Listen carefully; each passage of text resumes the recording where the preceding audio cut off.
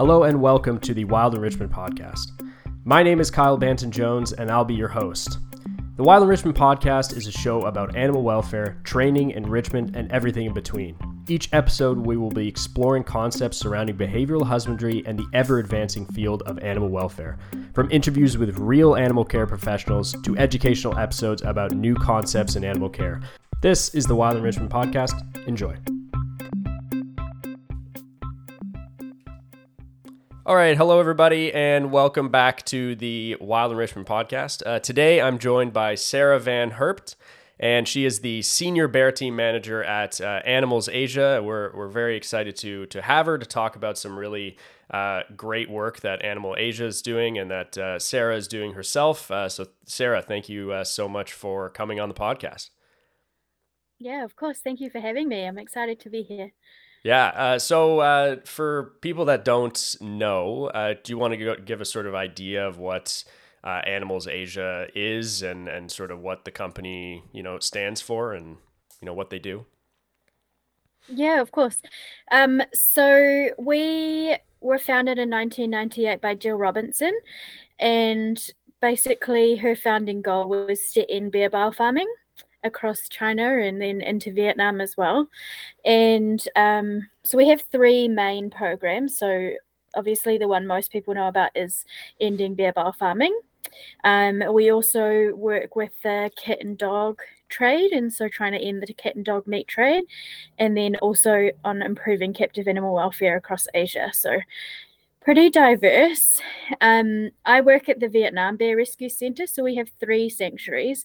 The China Bear Rescue Center in Chengdu, which was our first sanctuary, the Vietnam Bear Rescue Center in Tam Dao, which was our second, and then the Bac Ma Bear Rescue Center in Vietnam, which has just rescued its first bears last week, the week before, very recently, so very exciting. Yeah.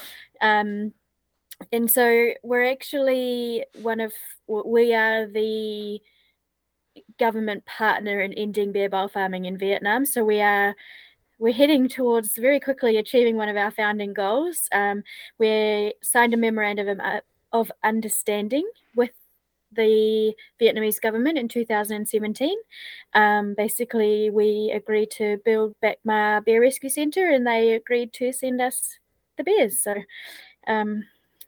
hopefully we'll see the end of bear bile farming in Vietnam in the next few years. Yeah, that's fantastic. What an amazing achievement so far. Do you want to give people like what is bear bile farming and what does that look like? So bear bile is used in traditional medicine across Asia. So Vietnam, China, Laos, Cambodia, Korea, Japan, Taiwan, and basically the bile contains ursodeoxycholic acid, UDCA. Basically, it's a chemical in the bear bile that helps to treat liver problems. And it actually does work, which is why it's kind of persisted. However, the bears are kept in such terrible conditions, cramped cages, poor nutrition, a lot of cruelty and stress. And actually, it ends up being pretty bad for the humans. There's often a lot of disease to the bile that they take, and it can actually make people sick. So we work a lot as well with the traditional medicine community in Vietnam, and they've agreed and have stopped prescribing bear bile. And so we've produced different books on traditional herbal alternatives, and then also there's a very easily available synthetic alternative to bear bile. So yeah.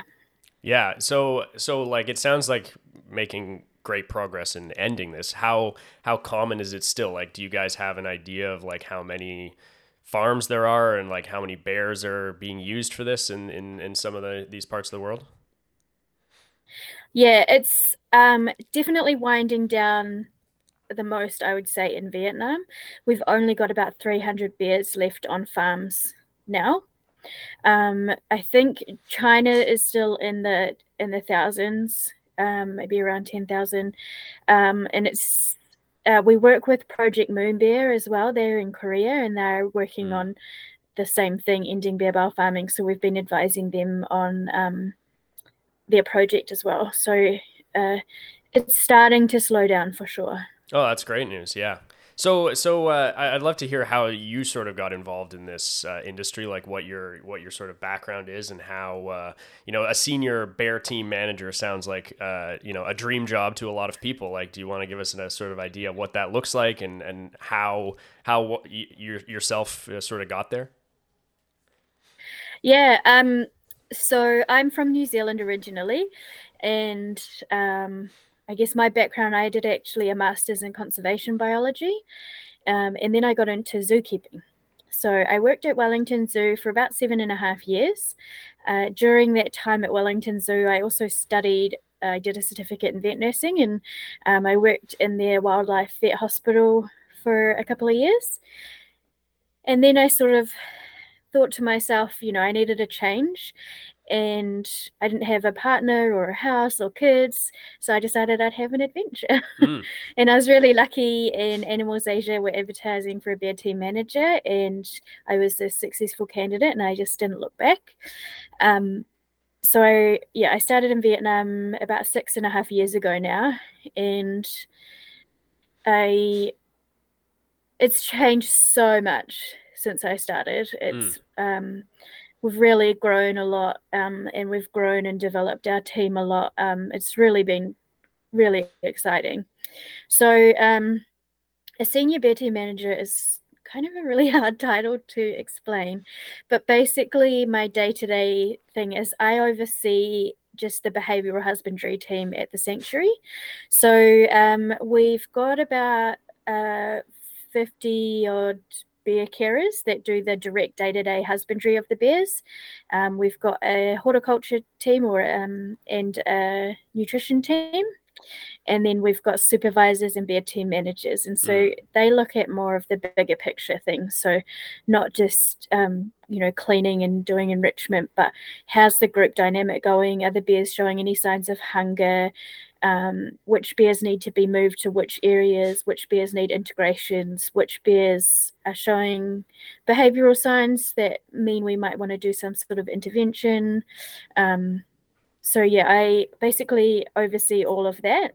So my day it looks different every day. So sometimes I'm out at the houses a lot, and I'm doing bear training, cooperative care, or I'm helping weigh, or I'm training new team members, or I'm just doing boring office stuff, which is always very important as well. Yeah.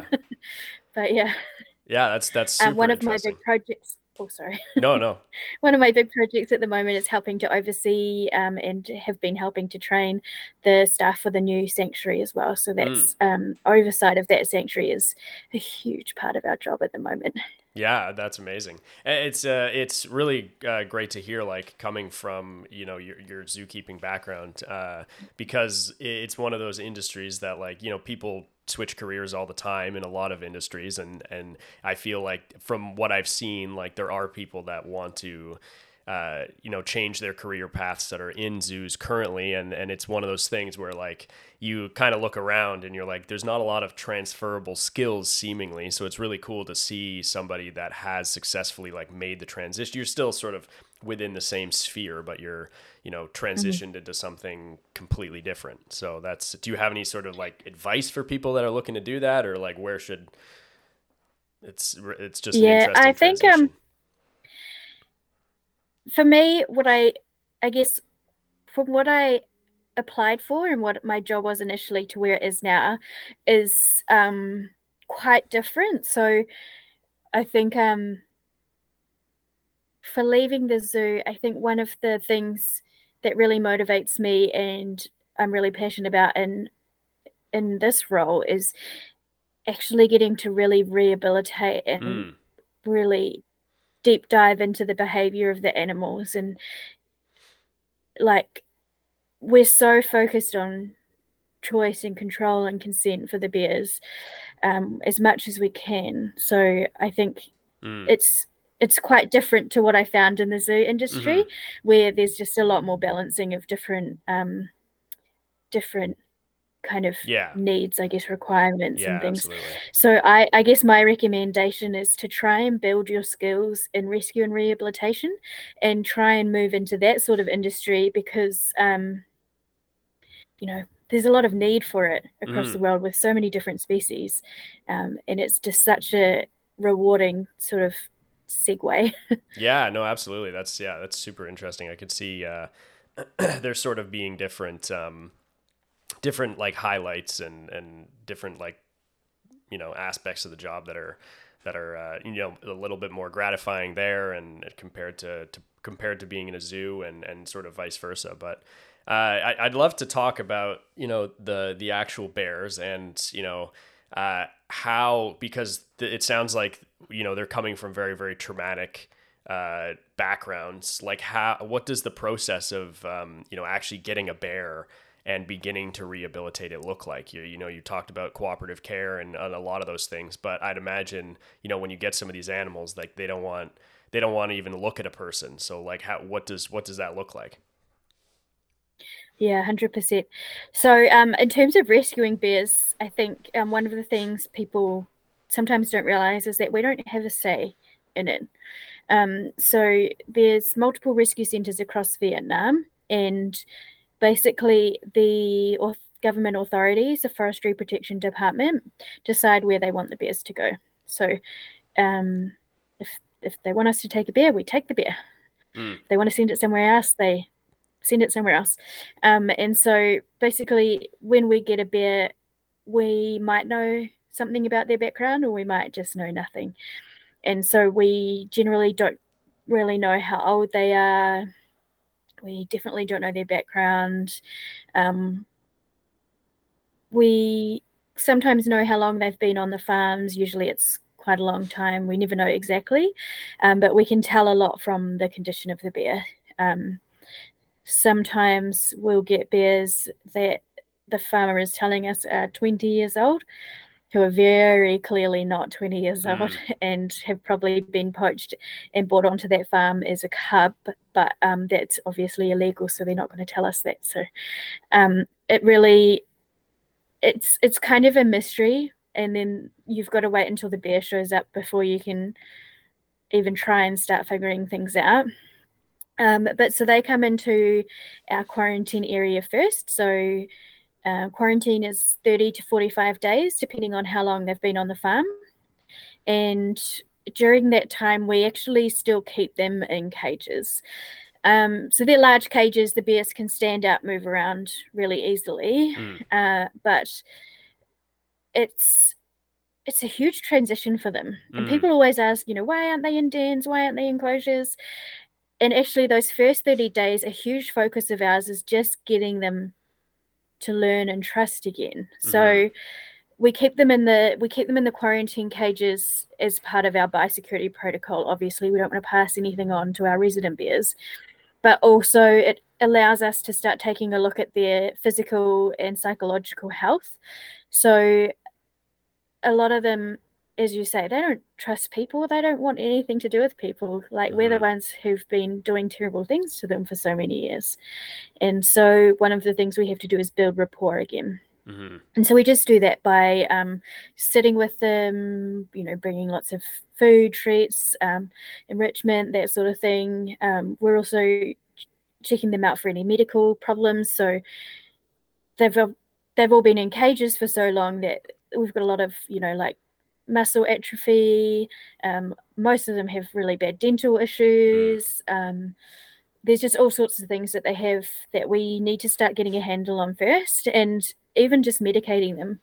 Some of them don't want to be close enough to take medication that can help them, but so we have to, if we would put them in a den, we wouldn't be able to get that into them at all, but having them in a smaller space sort of helps that.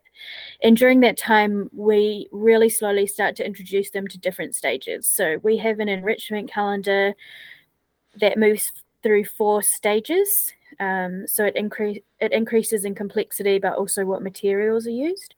So in stage 1, when they arrive, we only use natural materials. So like browse and things like that, and different foods and things. And then they move to stage 2, which we start to introduce some unnatural materials, maybe like plastic pipes. And then we start to increase difficulty, like of puzzle feeders and things. We also introduce them to, we have transport and weigh cages. So we ask our bears to come into weigh cages that attach to either their den or their quarantine cage for weighing, or for transport to hospital for health checks. So we start working with them to see if they'll come into that and all that sort of stuff. And then once they're cleared, if they've had any surgery that they need, they go to the dens first. And then that's a huge step for them. Mm-hmm. They haven't often been on concrete or solid floor for so many years. So that's the next step, is going into the den and getting comfortable, sort of moving across different dens and using baskets and building up a bit more muscle, being able to move around a bit more. And then the next step is either integration or first time enclosure access, depending on where they're going, basically. It depends on a whole lot of factors, but which house they go to, which bears they're going to meet, and that sort of thing. Right. And what does sort of like, does what success look like vary a lot between individuals, or like just depending on time, like are you able to get all the bears to like a certain level? Like what does like a rehabilitated bear like look like to you guys? Yeah, it's so individual. There's some bears that come in and they cope really well straight away, and they go straight out into the enclosure when it's time, and they're great. Those bears are pretty rare though. More commonly, they have some sort of problem, whether it's intense stereotypic behavior or just fear. Trying to get them onto a normal diet is really difficult sometimes. They don't want to eat solid food because they're so used to just eating slop when they get it, like pig slop, pig feed, congee. So for example, we have one sun bear who's her name's Cubby Leo, and it took us from rescue a year to get her confident to step out on grass.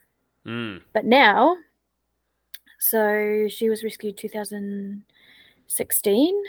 So 7 years later, she's super happy. She loves being outside. She's got friends. She's playing.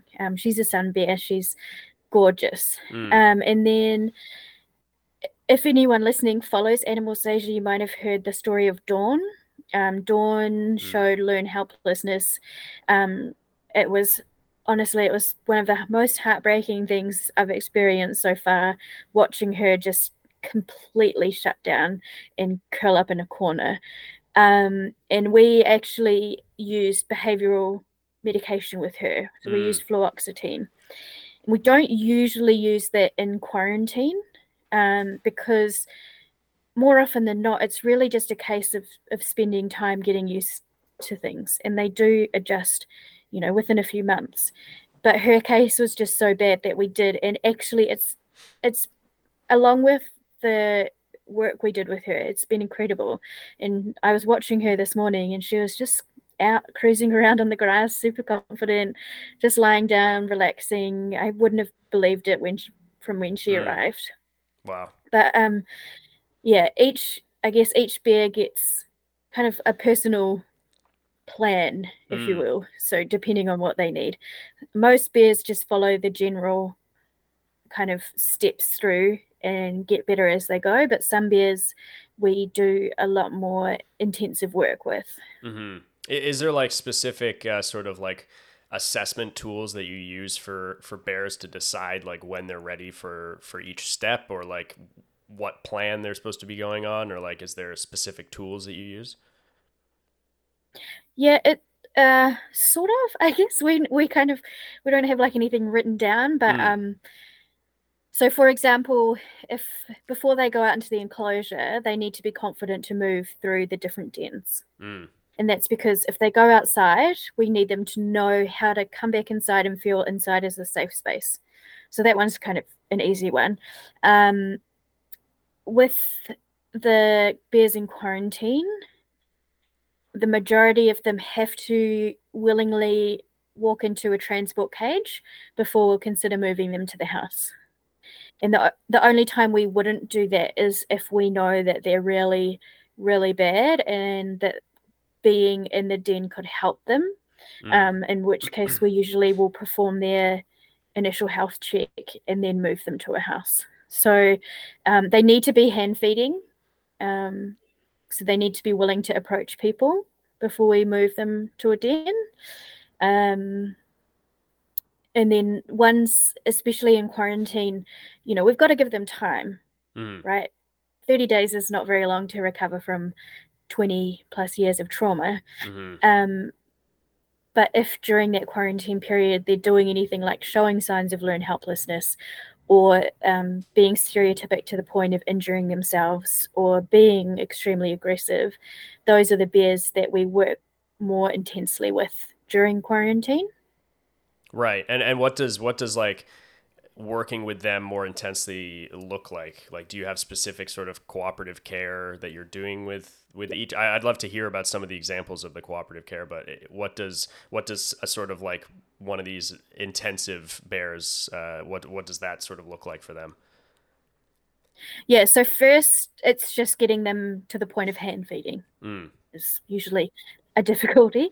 So we'll just sort of use a long spoon to spoon feed them, work our way up to hand feeding. And then we use our cooperative care program. We might start by doing target training with them, and sort of trying to build their confidence with the people and just in the environment by using the target. And then we usually start a descents program with our weigh cage. So that goes quite slowly. We might just make the noise of wheeling the weigh cage Mm. and be reinforcing them. And then when they're okay with that, then we might attach the weigh cage, be reinforcing them. And then like just really slow steps. And then we might use the target to try and target them partway into the weigh cage, and so on until they're really confident sort of coming into that cage. Yeah, it's a bit hard in the smaller cages. We have actually done some open mouth behavior training with some of our Mm. more nervous recent bears because they seem to go through some of the things really quickly. So we did open mouth as well, when they were more comfortable with that sort of personal training, but not comfortable yet with the weigh cage and the transport cages. They all seem to have different triggers. Mm. So sometimes they're triggered by some sort of metallic noise, which we think comes from, on the farm, them getting ready to extract the bile. Sometimes they're just triggered by really random things. We had one bear recently, Midnight. She's the sweetest old dear, and she seemed so bomb proof. She was walking into weigh cages, transport cages, eating everything really well, using all the enrichment. She seemed so good. Had a dog outside barking, and Mm. she lost it. She was really unhappy, really stereotypic while that dog was barking. So it's Mm. one of the important things is really finding out what's going to trigger them, and it can just be something so random sometimes. Right, yeah. And maybe to give people like a better idea, what does the actual environment of a lot of these bile farms like look like for these bears? Like, how are they getting fed? Like, what do their cages look like? Like, how did they extract the bile from these bears? Yeah, it's pretty depressing. Mm. They're usually small cages. The ones in Vietnam are the ones I can speak to. I know that they're Mm. very different in China, but in Vietnam they generally can stand up, but they're metal and they are usually quite open bottomed, like just sort of mesh. Mm. Um, some of them are broken and they'll have like missing parts of the floor, um, sharp bits of metal, that sort of thing. Mm. They're usually somewhere really dark out the back of a house and really enclosed, so no airflow, no rain, no sun, Mm. usually quite stifling and always very stinky. Um, Hygiene's pretty poor. Um, they're always clean when we show up, though, of course, but Mm. you can tell from the corrosion of the cages that um, some of that rusting is from like urine and feces. Mm-hmm. They do not get regular access to food and water. So starving them helps to produce bile. So they definitely don't get fed every day. I think they'd be lucky to get fed once a week. When they're fed, it's usually something like scraps or pig feed or congee, or we had one bear recently, marmalade. They used to feed her condensed milk and bananas, I think it was. Oh.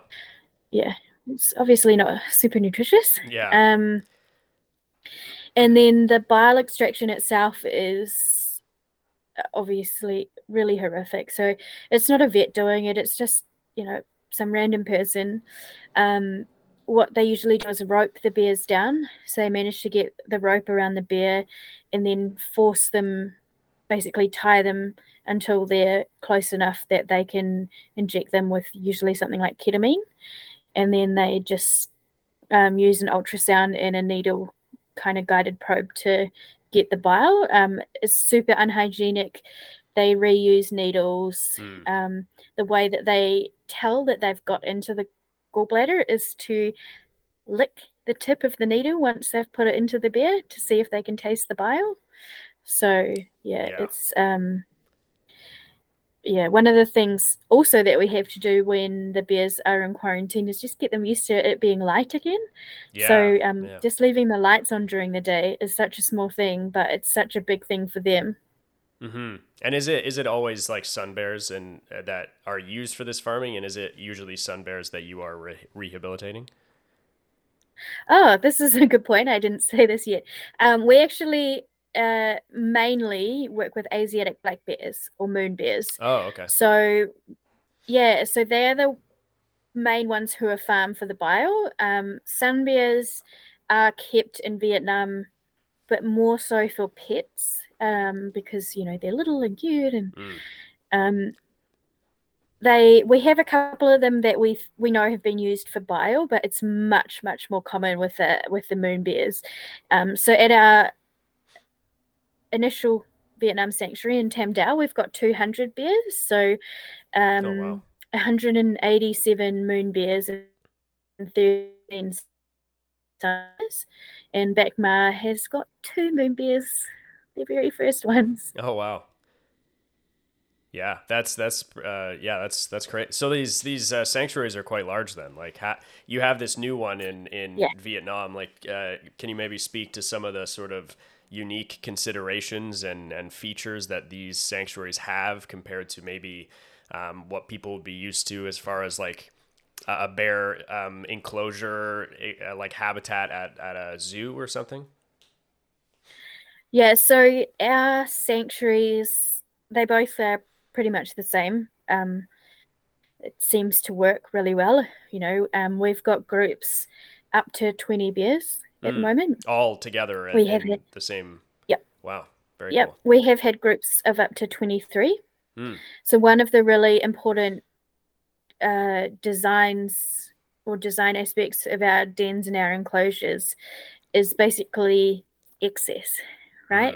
So the only reason we can hold the group sizes that we do is because we provide plentiful resources, right? It's like, it's just been Fat Bear Week finished, and one of the reasons that those guys all congregate is because of all the salmon. Yeah. And so it's the same for our bears. We provide, more than enough food, enrichment, baskets, structures in the enclosure and that sort of thing. And we're constantly observing them.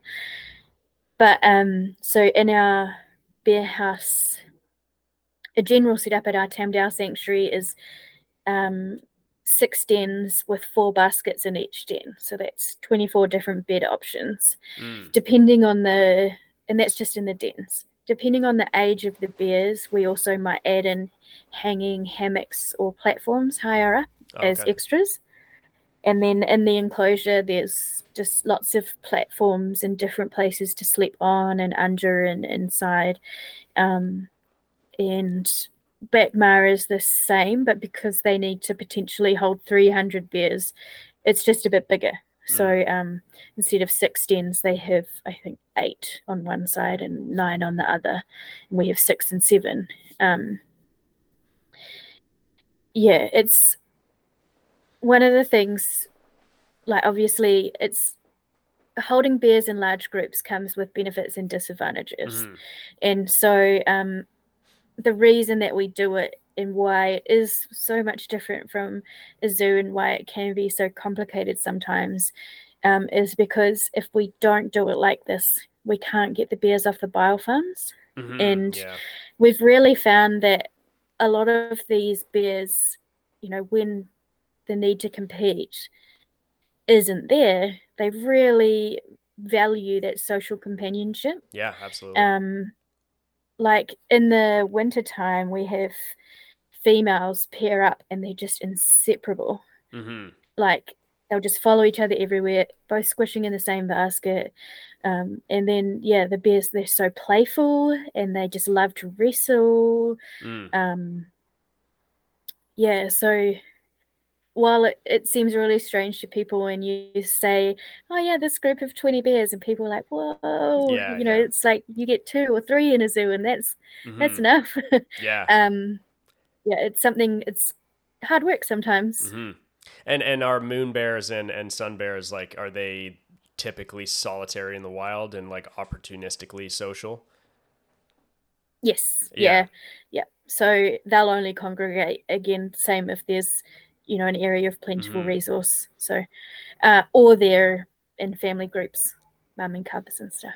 And it's interesting to like to see the sort of benefits of like how much they get from being social when that's not usually like something, even when they're congregating for like a resource or something. Like I've worked a lot with like polar bears and grizzly bears, and they're the same sort of social structures are, and I feel like in the wild, I haven't spent a lot of time looking at them in the wild, but they're not really exhibiting the same sort of social behaviors that we see on the daily basis when we're housing groups of usually a few together. So it's really interesting to see that sort of like repertoire of behaviors that just isn't really natural, but it's very like positive for the animals. It's and in groups that large, it must be completely.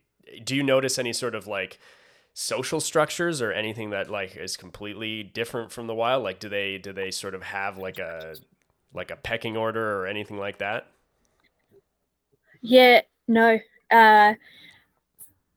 I wouldn't say hierarchy or pecking order. There are some bears who are, I guess, maybe more dominant, like more, they want the resource. Right, more personality driven. And there's some, especially females, that are well known for being a bit crankier. A bit sassy. One of the really cool things that we see though is a lot of teaching and learning happening. Oh, interesting. So especially when we put new bears into already established groups, we call it integration. So when we do integrations, especially with bears who might be their first time they've met other bears and they're coming into a well-established group, we have what we call a friendly list. So at the top of the friendly list are the bears who are, pretty easygoing, and if they've had positive interactions with the new bear, or they're just generally known to be, playful and things. And we have a few bears in our sanctuary that are known as starter bears because they are exceptional teachers and they're exceptionally patient. One of them is PJ, and it's really interesting with him. He was actually captured as a cub. He was caught in a snare and he has this really bad scar around one of his arms. And when he arrived as a cub, he was terrified. He would never eat when there was people around. He'd only eat when everyone was gone over lunch or overnight. It took them so long to sort of build a rapport and help him. And one of the things that helped him the most was interacting with some other cubs who we luckily got around the same time. And now from this terrified, terrified bear, he's one of our starter bears Mm. because when he meets a new bear, he'll approach them and he shows all the right sort of behaviors. He will be very slow. He'll cluck as a like reassurance kind of thing. Um, he's really good at reading behavior. So if they sort of start indicating to him that they're a bit nervous or anything, he'll back off. But he also knows when to sort of push forward a little bit and try and get them to play. And he's a real peacemaker. He'll sort of step in and distract other bears away if the new bear needs a bit of time Mm. just to resort themselves. So some bears are really good at reading that behavior and working with the new bear to help them integrate into the group. Whereas some bears, they'll just get upset if they get growled at or grumbled at by a new bear that they've tried to approach and maybe play with. They're like, oh gosh, Yeah. no, how dare you? Yeah. And they get really upset and they'll hold a grudge. So that's why we have these friendly lists, and we really, well, I really appreciate watching these bears and watching them interact and watching them learn. Mm-hmm. Yeah, it's really cool. Yeah, as soon as I heard that you had 20 some odd bears in these groups, I wrote down like intros with a 7 question marks, because that is especially like around, dangerous animals, theoretically, like that you can't, when you're putting a group of, an animal that that's smaller, that's not dangerous, that you can go in with, it's not as stressful. But when it's like, you can't be walking in with 20 bears and separating them if needed. So it can be a very stressful situation. That what happens if a bear, do you have any bears that like don't want to be with other bears? Because that's something that has happened, like in my career with some of the bears that I've worked with, like tried an intro and they're just like, no, I want to be by myself, kind of thing. Like, so, and that's a very difficult scenario from like a management point of view, depending on your setup. So does that happen?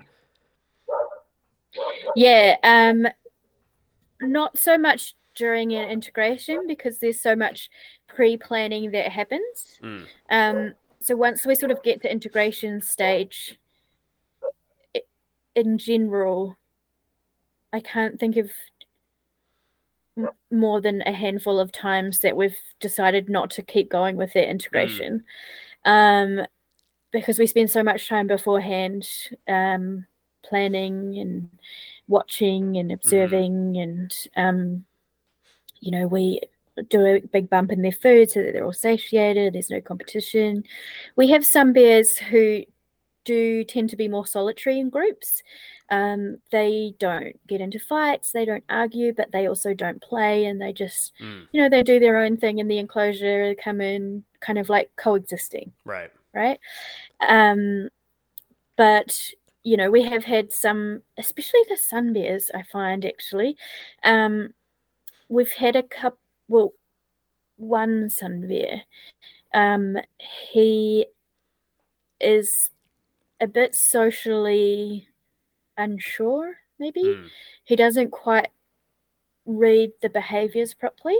And so he had a couple of issues with a couple of bears he met, that lasted like, 6 months or so, that we were sort of tossing up.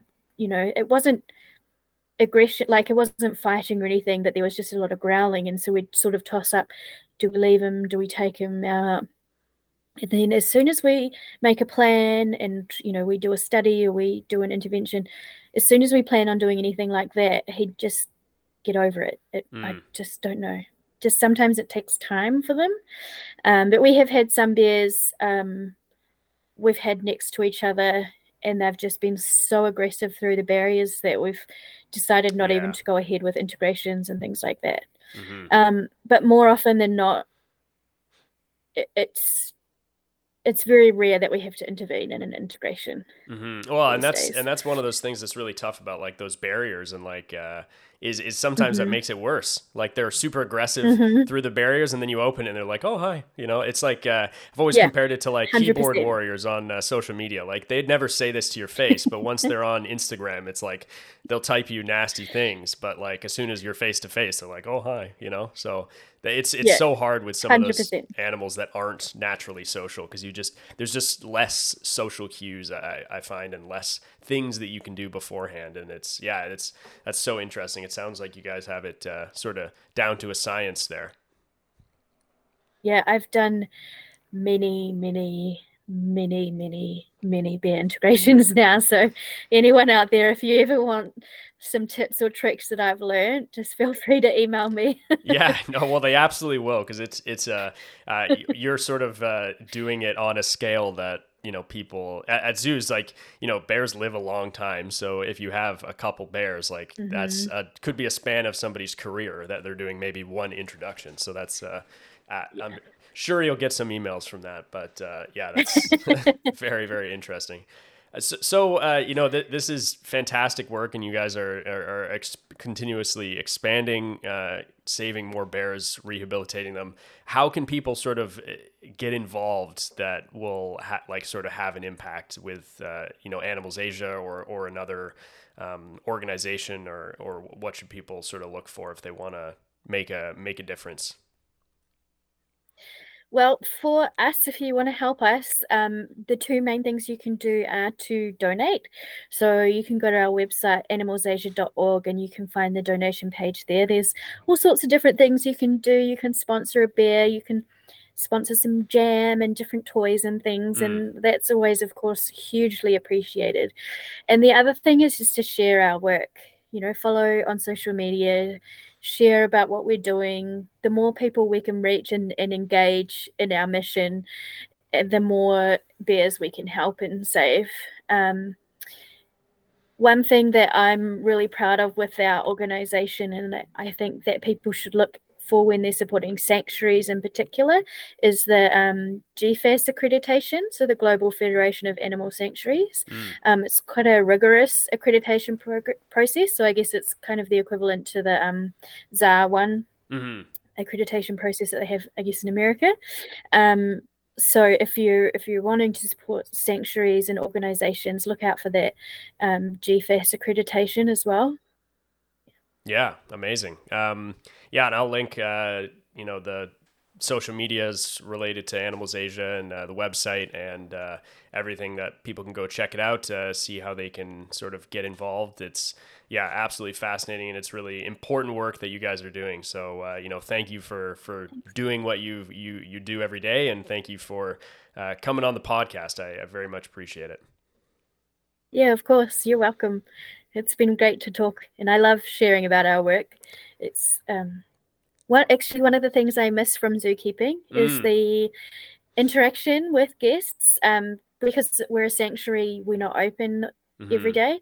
We have sort of, public holiday, or not public holiday, weekend tours that people can book on, and that's part of being a GFAS accredited sanctuary.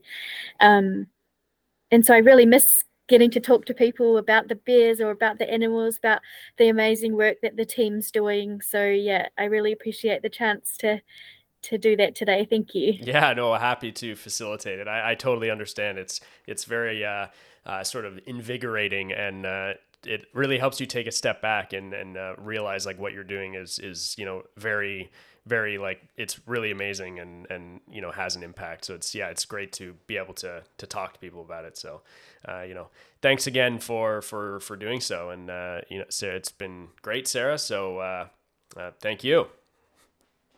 Yeah, thank you so much. Yeah. And to everyone listening, until next time, thanks. We hope you enjoyed that episode of the Wild Enrichment Podcast. If you want to follow us on social media, you can find us at Wild Enrichment on Instagram, Facebook, and Pinterest. If you want to learn more about Wild Enrichment and see some of our great resources, check out www.wildenrichment.com. Also, if you wish to support Wild Enrichment, check out our Patreon. Again, thank you so much for listening. Until next time.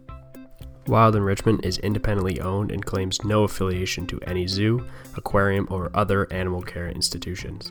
All of the information and opinions communicated through this podcast, wileenrichment.com, and affiliated social media accounts are based on my own opinions and experiences and are not in any way reflective of the opinions of my employers, past or present. Thank you.